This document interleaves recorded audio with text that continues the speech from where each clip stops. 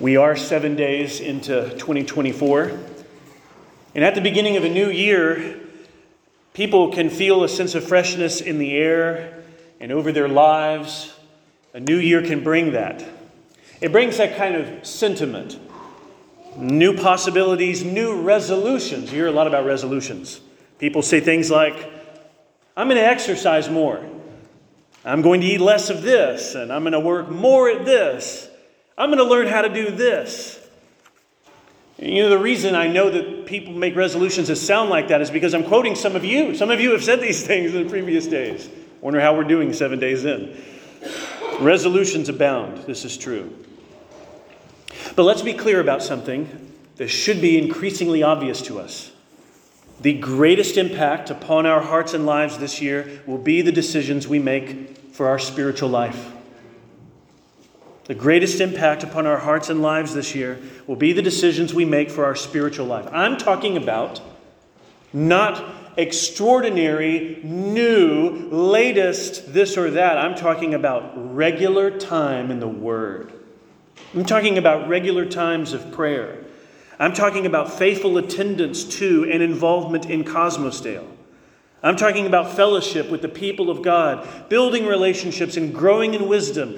We're talking about the things that make the deepest, longest lasting impact for your spiritual life. Because your spiritual life affects everything else. So therefore, we must be most attentive to and deeply investing in our soul before the Lord. If you think about growth, think about things that grow out of the ground, things that you would harvest in a field. What is it that you would hope to harvest and reap as the months unfold? And as 2024 would draw near to an end if the Lord tarries. If you have a sense of what growth you would like to see in yourself, your commitment to the Lord and your love of His Word and your involvement in the people of God, what grows will be what is planted. And therefore, we think of these opening days and weeks and months of a year to think about orienting our hearts and minds, thinking about planting seeds of spiritual growth and goodness for our sake. An important resolution for your spiritual lives can be put simply like this: lean in. 2 words, lean in. Lean into relationships. Lean into involvement at Cosmosdale. You will face the opposite temptation. You will face the temptation to lean away and to pull back. Because life is hard and schedules are full and people are busy. If you're uninvolved at Cosmosdale, you'll feel the temptation to maintain the status quo. But don't you see, you could do things differently in 2024. This is a new year. What is it that you hope to reap and harvest? It will be in continuity with the seeds you're planting. Because you're in a battle. You're in a battle for peace in your heart. You're in a battle for peace in your home. And you know this is true.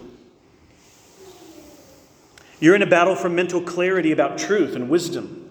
You're in a battle against your indwelling sin, which seeks to rule over you and master you. Our ultimate warfare is spiritual. Paul was reminding Timothy of this. This letter, known as 1 Timothy, is an injection of goodness about the gospel. It's an inoculation about the goodness of the people of God. It's going to be good for our souls to walk through in the next several months the rest of this letter. We're going to be meditating on how to wage the good warfare and to fight the good fight of faith. There is a battle to be fought. There is a warfare in which we conduct our lives in the spiritual context that the Word of God speaks to. And we must be a people equipped. We must be a people equipped. This morning, we're going to turn our attention to verses 18 to 20. And prior to this, Paul has reminded Timothy that God's mercy had poured upon the Apostle Paul's life in such an extravagant way that he took a persecuting, blaspheming opponent of the church and turned him into an evangelist and missionary for the cause of the gospel.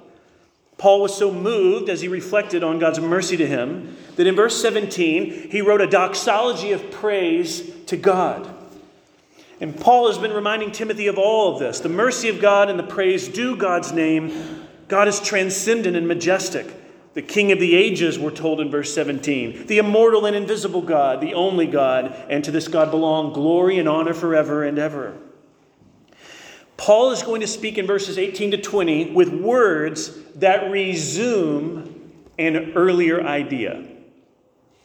Notice in verse 3, he says, "As I urged you when I was going to Macedonia, remain at Ephesus so that you may charge certain persons not to teach any different doctrine."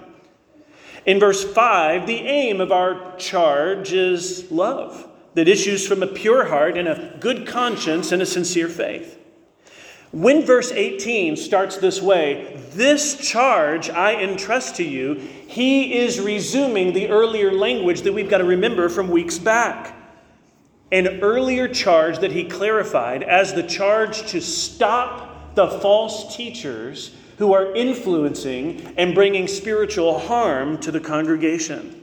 "This charge I entrust to you, Timothy." Now, when you entrust something to someone, you have a sense of the value of that thing and the trustworthiness of that person. You recognize, all right, this is going to be entrusted, this matters, and therefore there needs to be a faithful stewardship for the one receiving that trust so that it's passed on with confidence. And something that Timothy has received, in addition to the knowledge of the gospel, in addition to this letter in general, is a particular task in Ephesus. This charge, in verse 3, was to charge certain persons not to teach any different doctrine. "This charge I entrust to you, Timothy, in accordance with the prophecies previously made." Now he mentions Timothy again by name. We know the addressee has not changed. We still know that it's Timothy because of verse 2, to Timothy. But notice the language that's repeated. Verse 2 says, "To Timothy, my true child." And in verse 18, "Timothy, my child." Once again, Paul is appealing explicitly to Timothy's name and reminding of the affectional connection that they have because Paul has been a spiritual mentor for Timothy. Timothy is a spiritual mentee in that way, having received instruction and guidance, mentorship and wisdom. And Timothy, as a young man, is like a child in the faith compared to Paul. And Paul has exerted spiritual leadership in Timothy's life. And Paul's appealing as someone further down the line, with a greater scope and sense and awareness of the needs of the churches. And so when he appeals to Timothy, he appeals to someone he trusts and someone to whom he has made a charge entrusted to him. This charge is not just from Paul, however. Look in verse 18, right after he mentions Timothy, my child. This charge is bigger than Paul's inclinations about something that needed to happen.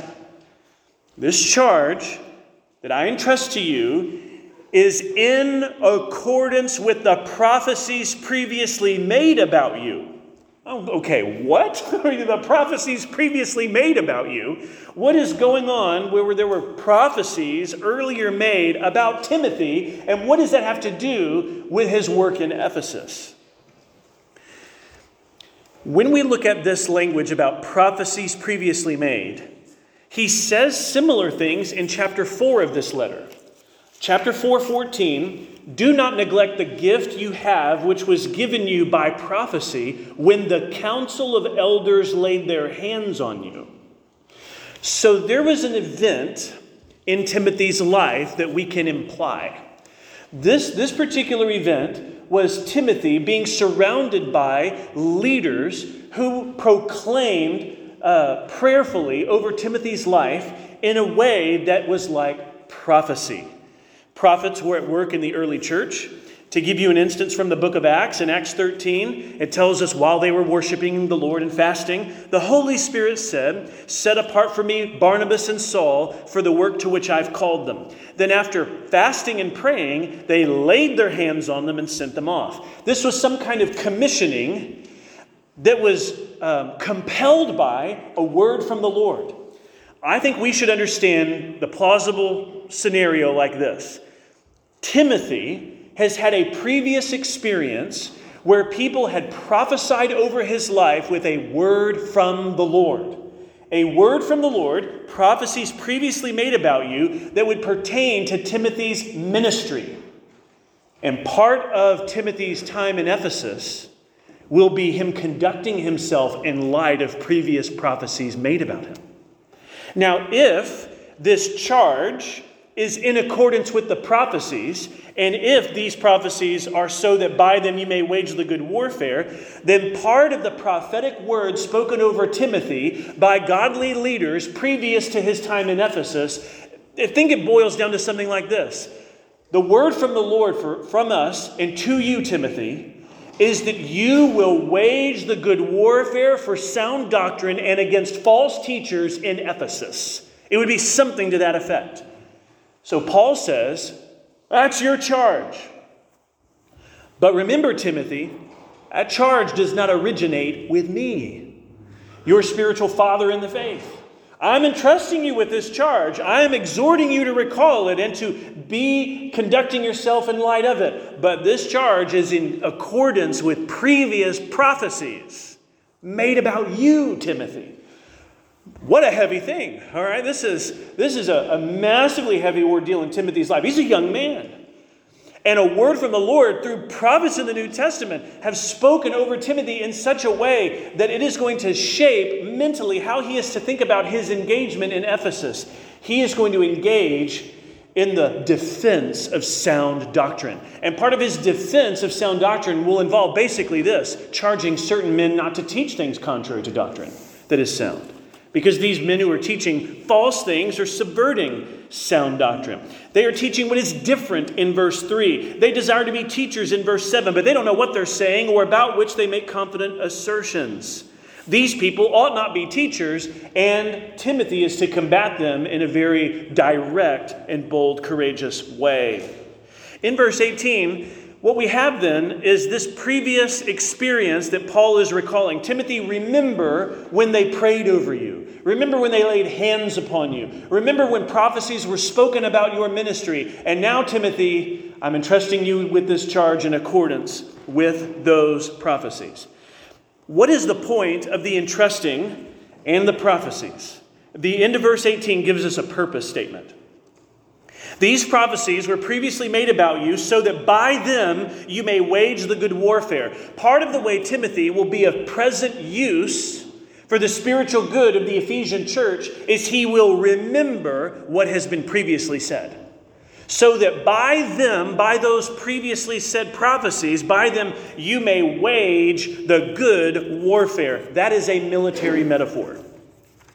Waging the good warfare is strong language. You could translate that fighting the good fight. Waging the good battle. Fighting the good fight. Timothy is to be told, Timothy, you're in a war. Okay, this is a spiritual context, and truth is under assault. People are teaching what is false. Spiritual harm will come upon those in your midst. Fight the good fight, Timothy. I mean, not all fights. There's not a hill all around that the ministers of the gospel from Timothy's day forward are to say, I'll die on that hill and that hill and that hill and that hill. When it comes to the sound doctrine of the gospel, that's the hill to die on. And Timothy here is to defend the truth of the gospel because Paul's entrusted him with this charge. Prophets have prophesied about the task he's going through, and remembering them, by them, he will be motivated through such remembrance to wage the good warfare. His task is not easy. Most things in life worth doing aren't easy all the time anyway. Life is difficult, and so are many good and fruitful things to pursue. Challenging, full of hardships, requiring discipline and self-control and all manner of commitment. It's no different for Timothy. He's in a battle, and he is not to retreat. Timothy is to wage the good warfare. It is called a good warfare. The fight is a good fight. And the reason is, it all pertains to the clarity of sound doctrine that he's to proclaim and defend and to stop others from subverting and corrupting. The fight is good because the gospel is good. That's why the fight is good.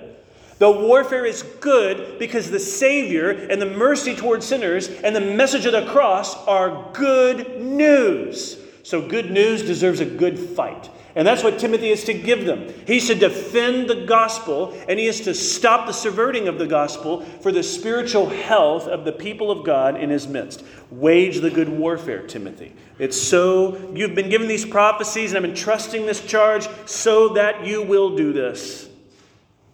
Phil Ryken made a comment on this verse in one of his books. He says, the good fight is the fight for sound theology. The good warfare is the struggle to defend those doctrines essential to the Christian faith.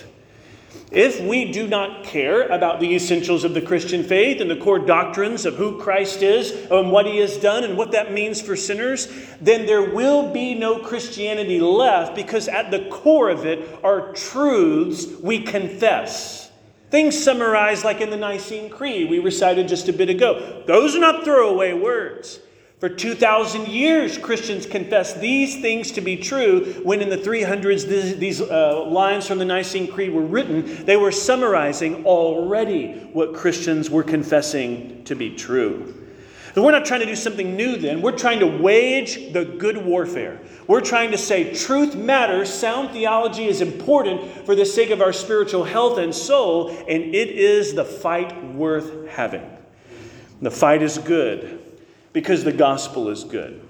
So he says, Timothy, wage the good warfare. By them you may wage the good warfare. And he's going to need certain things. We could call them requirements. Certain things, not just what he's going to remember previously said about him by prophets, but certain things he's to hold. Not only to remember, but to hold to. And in verse 19, I think the connection to the end of verse 18 works like this.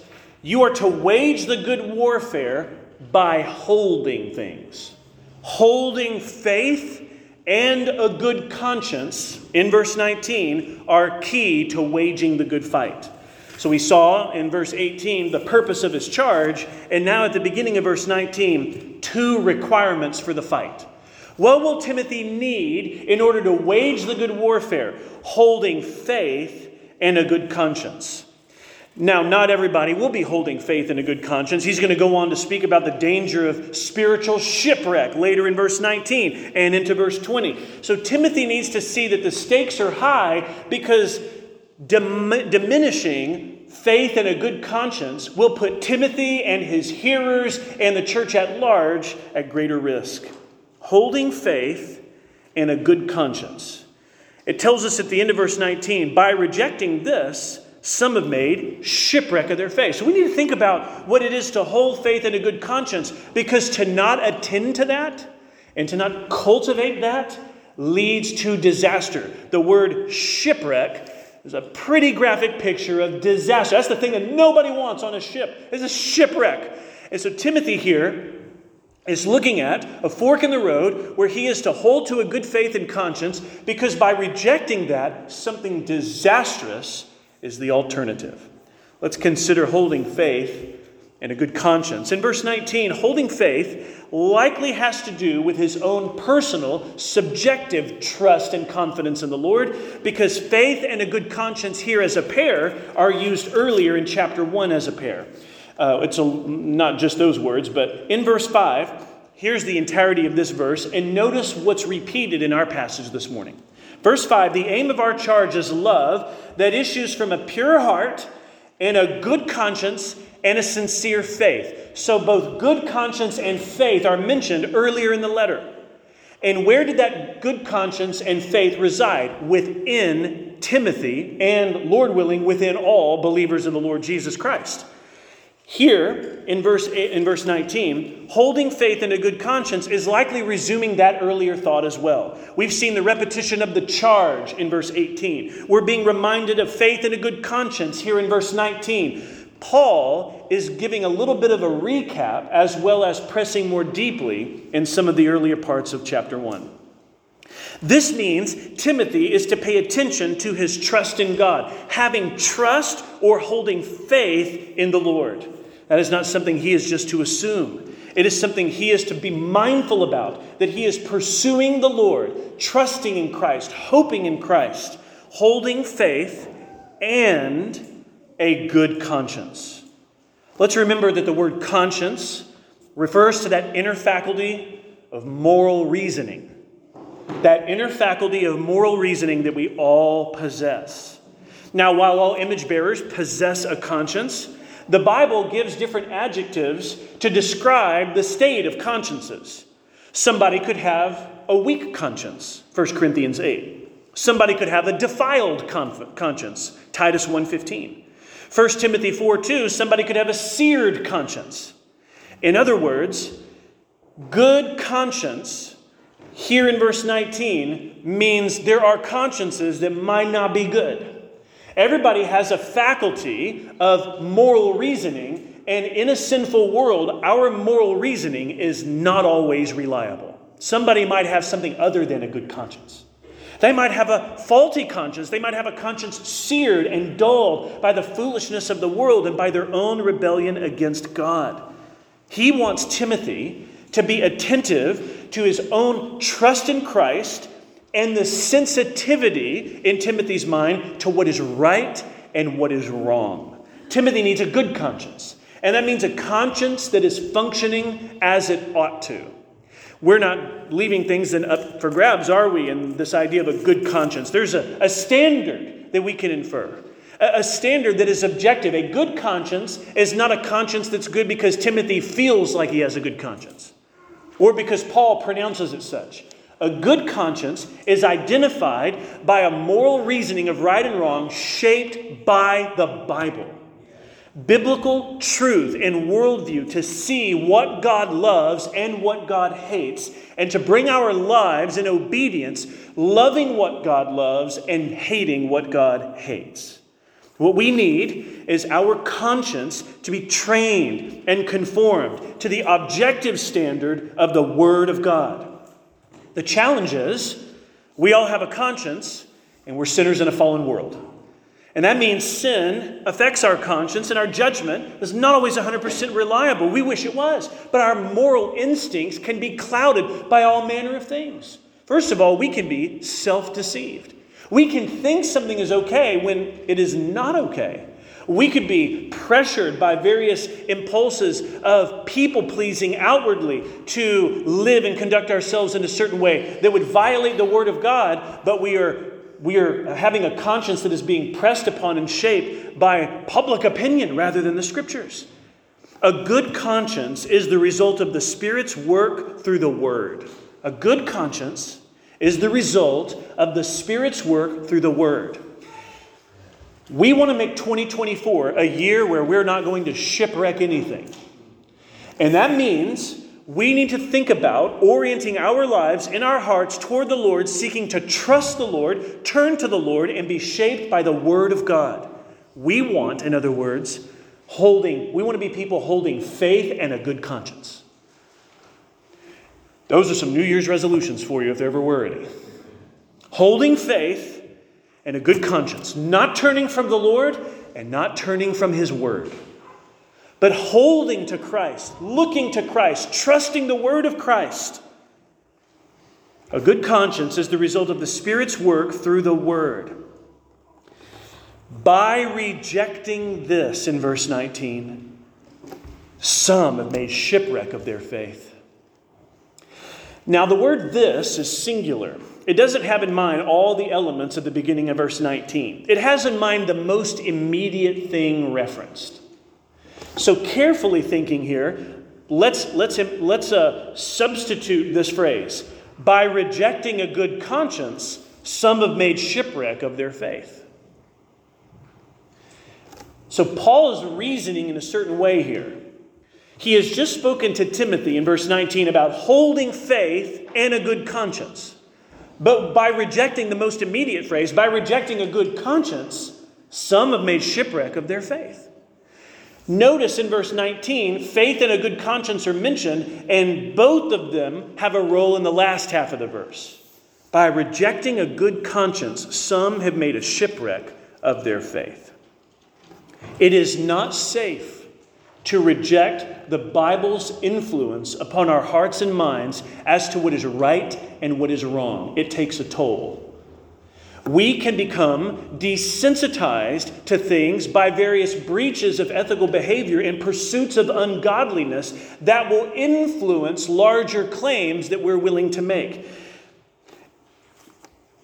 Apostasy doesn't always work in one direction. There are two ways that I think the Scriptures can identify forsaking the faith that 1st, 2nd Timothy, and Titus would lay out especially.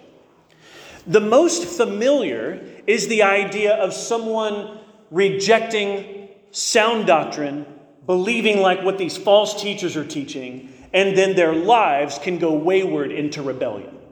One of the elements of false teaching in the letters is the teaching of licentious living that these false teachers throughout Paul's letters will occasionally be the cause of. They will be proclaiming that grace is grace is grace, and therefore if you are in the Lord and looking to Christ, you can live any way that you want. You're saved by grace.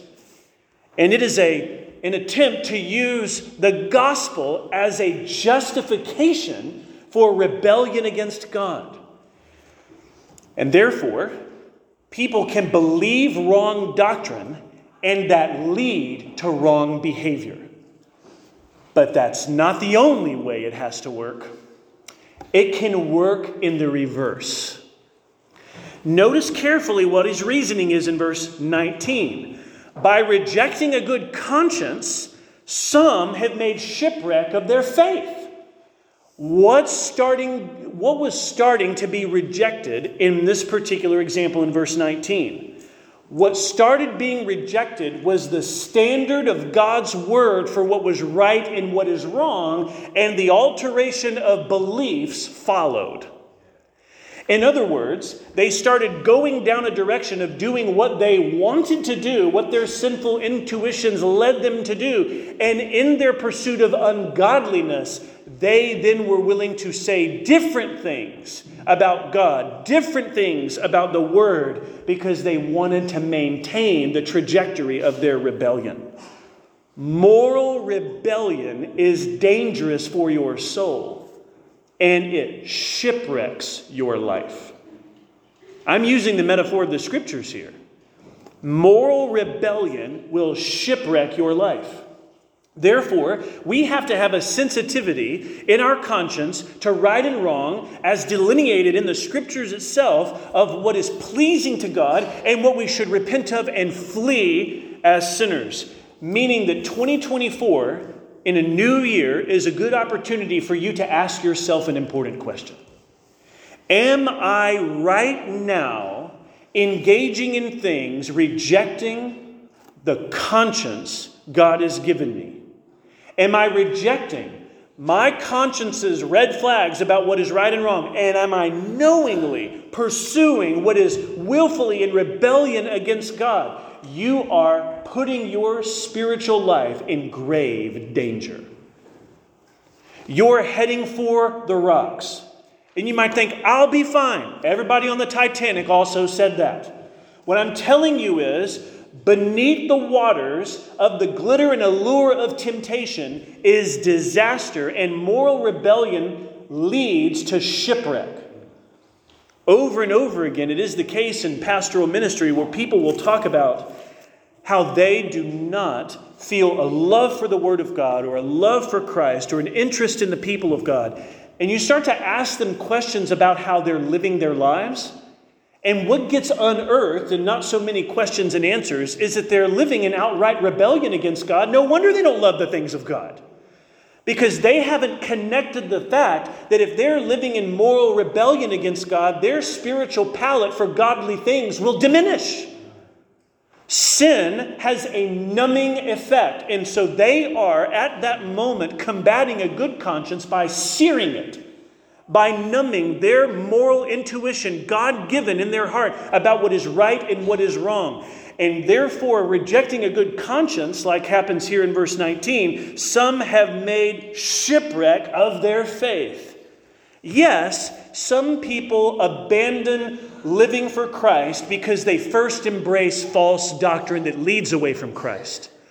Others reject the Lord Jesus and the truth of the gospel because they began to pursue headlong a life living in rebellion against Christ and the gospel. And their mind change about Christ and the gospel followed their moral, or I should say their disobedient instincts. By rejecting this, by rejecting a good conscience, some have made shipwreck of their faith. Now, Timothy is reminded here, just as we need to be, that in the local church context here, they have a responsibility to pursue and teach sound doctrine, to defend the truth of the gospel, and to encourage the corporate growth in it. All of that is laid out not just in 1 Timothy, those are themes throughout the letters of Paul. In other words, in order to not shipwreck our faith, we need one another. We need one another.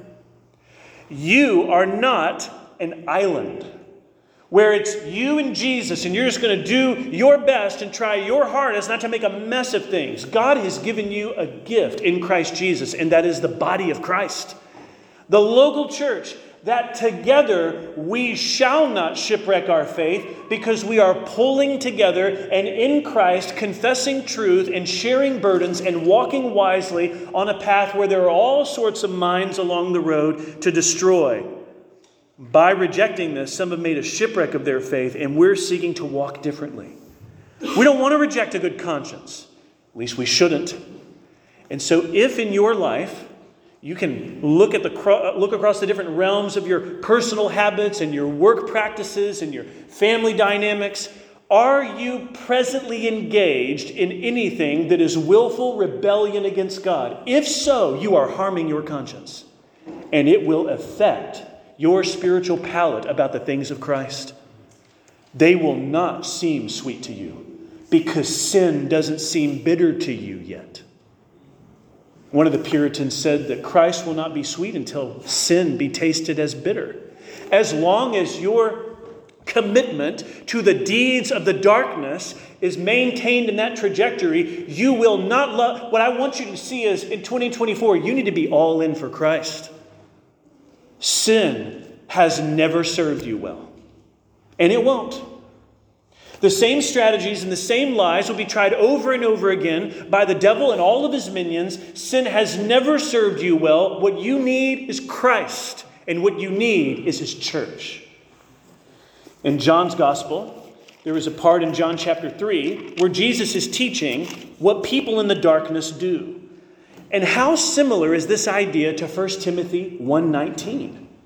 He says here, "For everyone who does wicked things hates the light and does not come to the light, lest his works be exposed." What is the reason given there for not coming to the light? What is the explanation that those who do wicked things and having hated the light, what do they refuse to do at that point? They don't come to the light because of what they're previously committed to, the deeds of darkness. We're told in verse 19 of John 3, this is the judgment. Light has come into the world, and people love the darkness rather than the light because their works were evil. In other words, the darkness and all the life and rebellion against God, it provided in their thinking, in their faulty, deluded thinking, the cover that they needed. But they need to turn from that sin. It's going to destroy them. They're going to make a shipwreck of their lives. And the Word of God is pleading with them. The wisdom of Scripture matters here because the Bible sees farther down the road than you do. You don't see a shipwreck coming. The Bible does. 2024 need not be a year where that happens for you. He wants Timothy to wage the good warfare, to fight the good fight, to love the truth, holding faith and a good conscience. Because by rejecting this, by rejecting a good conscience, some have made a shipwreck of their faith. Now, he doesn't leave it general. Some have made a shipwreck. You might scratch your head and think, well, who would he have in mind? Well, he names some names. He doesn't always name names. But it is interesting when Paul does decide to name some names. And in verse 20, he says, here are two of them, among whom So this is not all of them. It's not like it's just these two guys. But he does say, among whom, these some who have rejected a good conscience and shipwrecked their faith, among whom are Hymenaeus and Alexander. Well, there they are. They're in the letter for all of history to read and reflect on. These two people are incorporated in the scriptures as shipwreckers of faith, of people who have rejected a good conscience. That is what they are known by in this letter. Now in verse 20, Hymenaeus and Alexander are names that we should consider not just in 1 Timothy, but in 2 Timothy. The name Hymenaeus appears there as well. Hymenaeus appears in 2 Timothy 2, and there he seems to have this influence of corrupted teaching like gangrene, Paul says in 2 Timothy. Not a flattering comparison, but it's Paul's way of saying what Hymenaeus' influence is like is something you wouldn't want, which has led commentators to say Hymenaeus is likely a leader in the church with influence, or at least some kind of standing in the church where you ought to be concerned about this guy because his influence is like gangrene spreading. He's not the only person mentioned in 2 Timothy. Alexander's mentioned there as well. In 2 Timothy chapter 2, Alexander is called a coppersmith who Paul says strongly opposed our message and did Paul great harm. Oh my. There's a story there. We're not given that story, but even there as a reader we're thinking, what did he do? He did great harm and opposed our message. And these are likely the same two people mentioned in 1 Timothy. That in 1 and 2 Timothy, these two people, Hymenaeus and Alexander, are problems. Now, could they be a different Hymenaeus and a different Alexander? I suppose that's possible. I don't think that's very likely. It's likely the same problem people in those two letters. And here in Ephesus, among whom have rejected a good conscience and shipwrecked their faith, are these two guys. And Paul was involved in what happened afterward. Are you ready for this phrase? Whom I have handed over to Satan, that they may learn not to blaspheme. Wow. There's only two places in the New Testament where Paul speaks about handing over to Satan. Here, 1 Timothy 1 verse 20, and 1 Corinthians 5 verse 5, where someone in the church in Corinth had engaged in sexual immorality, and in such a flagrant and shameless way that the church ought to have expelled the immoral brother from among them, but instead they had not dealt with it in church discipline. The language about delivering over to Satan occurs in that passage. It is a strong and disturbing phrase that means excommunication. That's what this is meaning. When he says Hymenaeus and Alexander have rejected a good conscience and they've shipwrecked their faith and he's handed them over to Satan, it's because these people, when confronted of their error, refuse to abandon it. They refuse to recant their erroneous teachings. They refuse to conform their teachings and lives to sound doctrine and what is in keeping with sound doctrine. And therefore, in their unrepentance, they are disciplined by the local church. Hymenaeus and Alexander, Paul says, whom I have handed over to Satan that they may learn not to blaspheme. It is church discipline with the hope of restoration. The very end of the verse, that they may learn not to blaspheme, is a hope that with the radical measures eventually applied against the unrepentant leaders, Hymenaeus and Alexander, that they would be restored in good faith and a good conscience. That's the ultimate hope. That is the aim of church discipline anyway. There are various stages that in Matthew 18, verses 15 to 17 that we see. But the final step in Matthew 18 is to regard that professing Christian as an unbeliever or tax collector, to essentially expel them from among the fellowship of the saints, which is handing them over to Satan, according to 1 Corinthians 5 or 1 Timothy 1:20. So we gain a little bit of clarity from Matthew chapter 18, 15 to 17, that the goal is still restoration for these unrepentant ones. They may learn not to blaspheme. How serious is it when people are subverting sound doctrine? Well, the seriousness is on the level that Paul believes repenting of it would be abandoning blasphemy. Because if they are distorting who Christ is, if they are leading people in rebellion against God, if those teachings were followed, those false teachings were followed, if subverting the sound doctrine distorts the truth of the gospel, it brings slander and disrepute upon the name of Christ and the gospel. It is a kind of blasphemy. So why is false teaching the kind of thing that animates Paul in such a major way in his letters? Because false teaching is blasphemy. And false teachers are blasphemers. They are slandering the truth and goodness of the gospel, and they're bringing spiritual harm on others. But here's what Paul knows. 1 Timothy 1, verse 13. Though formerly I was a blasphemer, persecutor, and insolent opponent, but I received mercy. You see, here's what Paul knows. God can save blasphemers. He was one. Think about what he rejected in the years before his conversion. Or the months before his conversion, I should say. Think about what he would have endeavored to do, going from place to place with letters from the local synagogue, searching for believers. He wanted them in prison. He oversaw the martyrdom of Stephen with glee in Acts chapter 7 and 8. He wanted the church of Jesus Christ stopped. Paul was a blasphemer. But God has mercy on blasphemers. Paul knows this. So if these in the local church in Ephesus are experiencing the discipline of the Lord in the local church, it is because Paul and others know God can bring salvation and restoration. And that is the hope. In verses 18 to 20 here, we've seen how he is recapping a bit of what he had said earlier in verses 3 through 7, that people were doing what ought not to be done, and that Timothy needs to lean in with a mindset of warfare. Timothy has a warfare that is not just against these some who have rejected a good conscience and are shipwrecking the faith. And the warfare Timothy's engaging in is ultimately spiritual. Isn't that clear even with the language in verse 20? Whom I have handed over to Satan. That's a different way of simply saying, we remove them from the membership rolls. That is a spiritual activity. It's more graphic to put it this way in verse 20.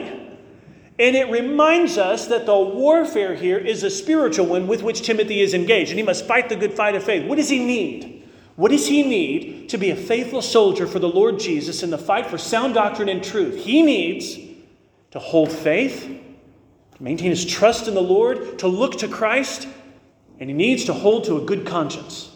He needs to conform his life and submit his heart to what the Scripture teaches is right and what is wrong, and any willful disobedience against the Lord, he needs to turn from that so that he can have a conscience rightly shaped by the Word of God and sensitive to the things God hates and the things that God loves. By holding to a good conscience, by continuing to trust in the Lord, Timothy will not shipwreck. There may be other shipwrecks, but it won't be him. And along the way, he can take measures to come alongside others who may be drifting, who might be looking at their lives and taking one step after another in a dark and disastrous path, and Timothy can warn them. Because God delivers the disobedient, and God has mercy upon the blasphemers, and God welcomes the repentant sinners to himself, that in believing in him they might have eternal life. And so we end this morning with the doxology of verse 17. To the King of the ages, immortal, invisible, the only God, be honor and glory forever and ever. Amen. Let's pray.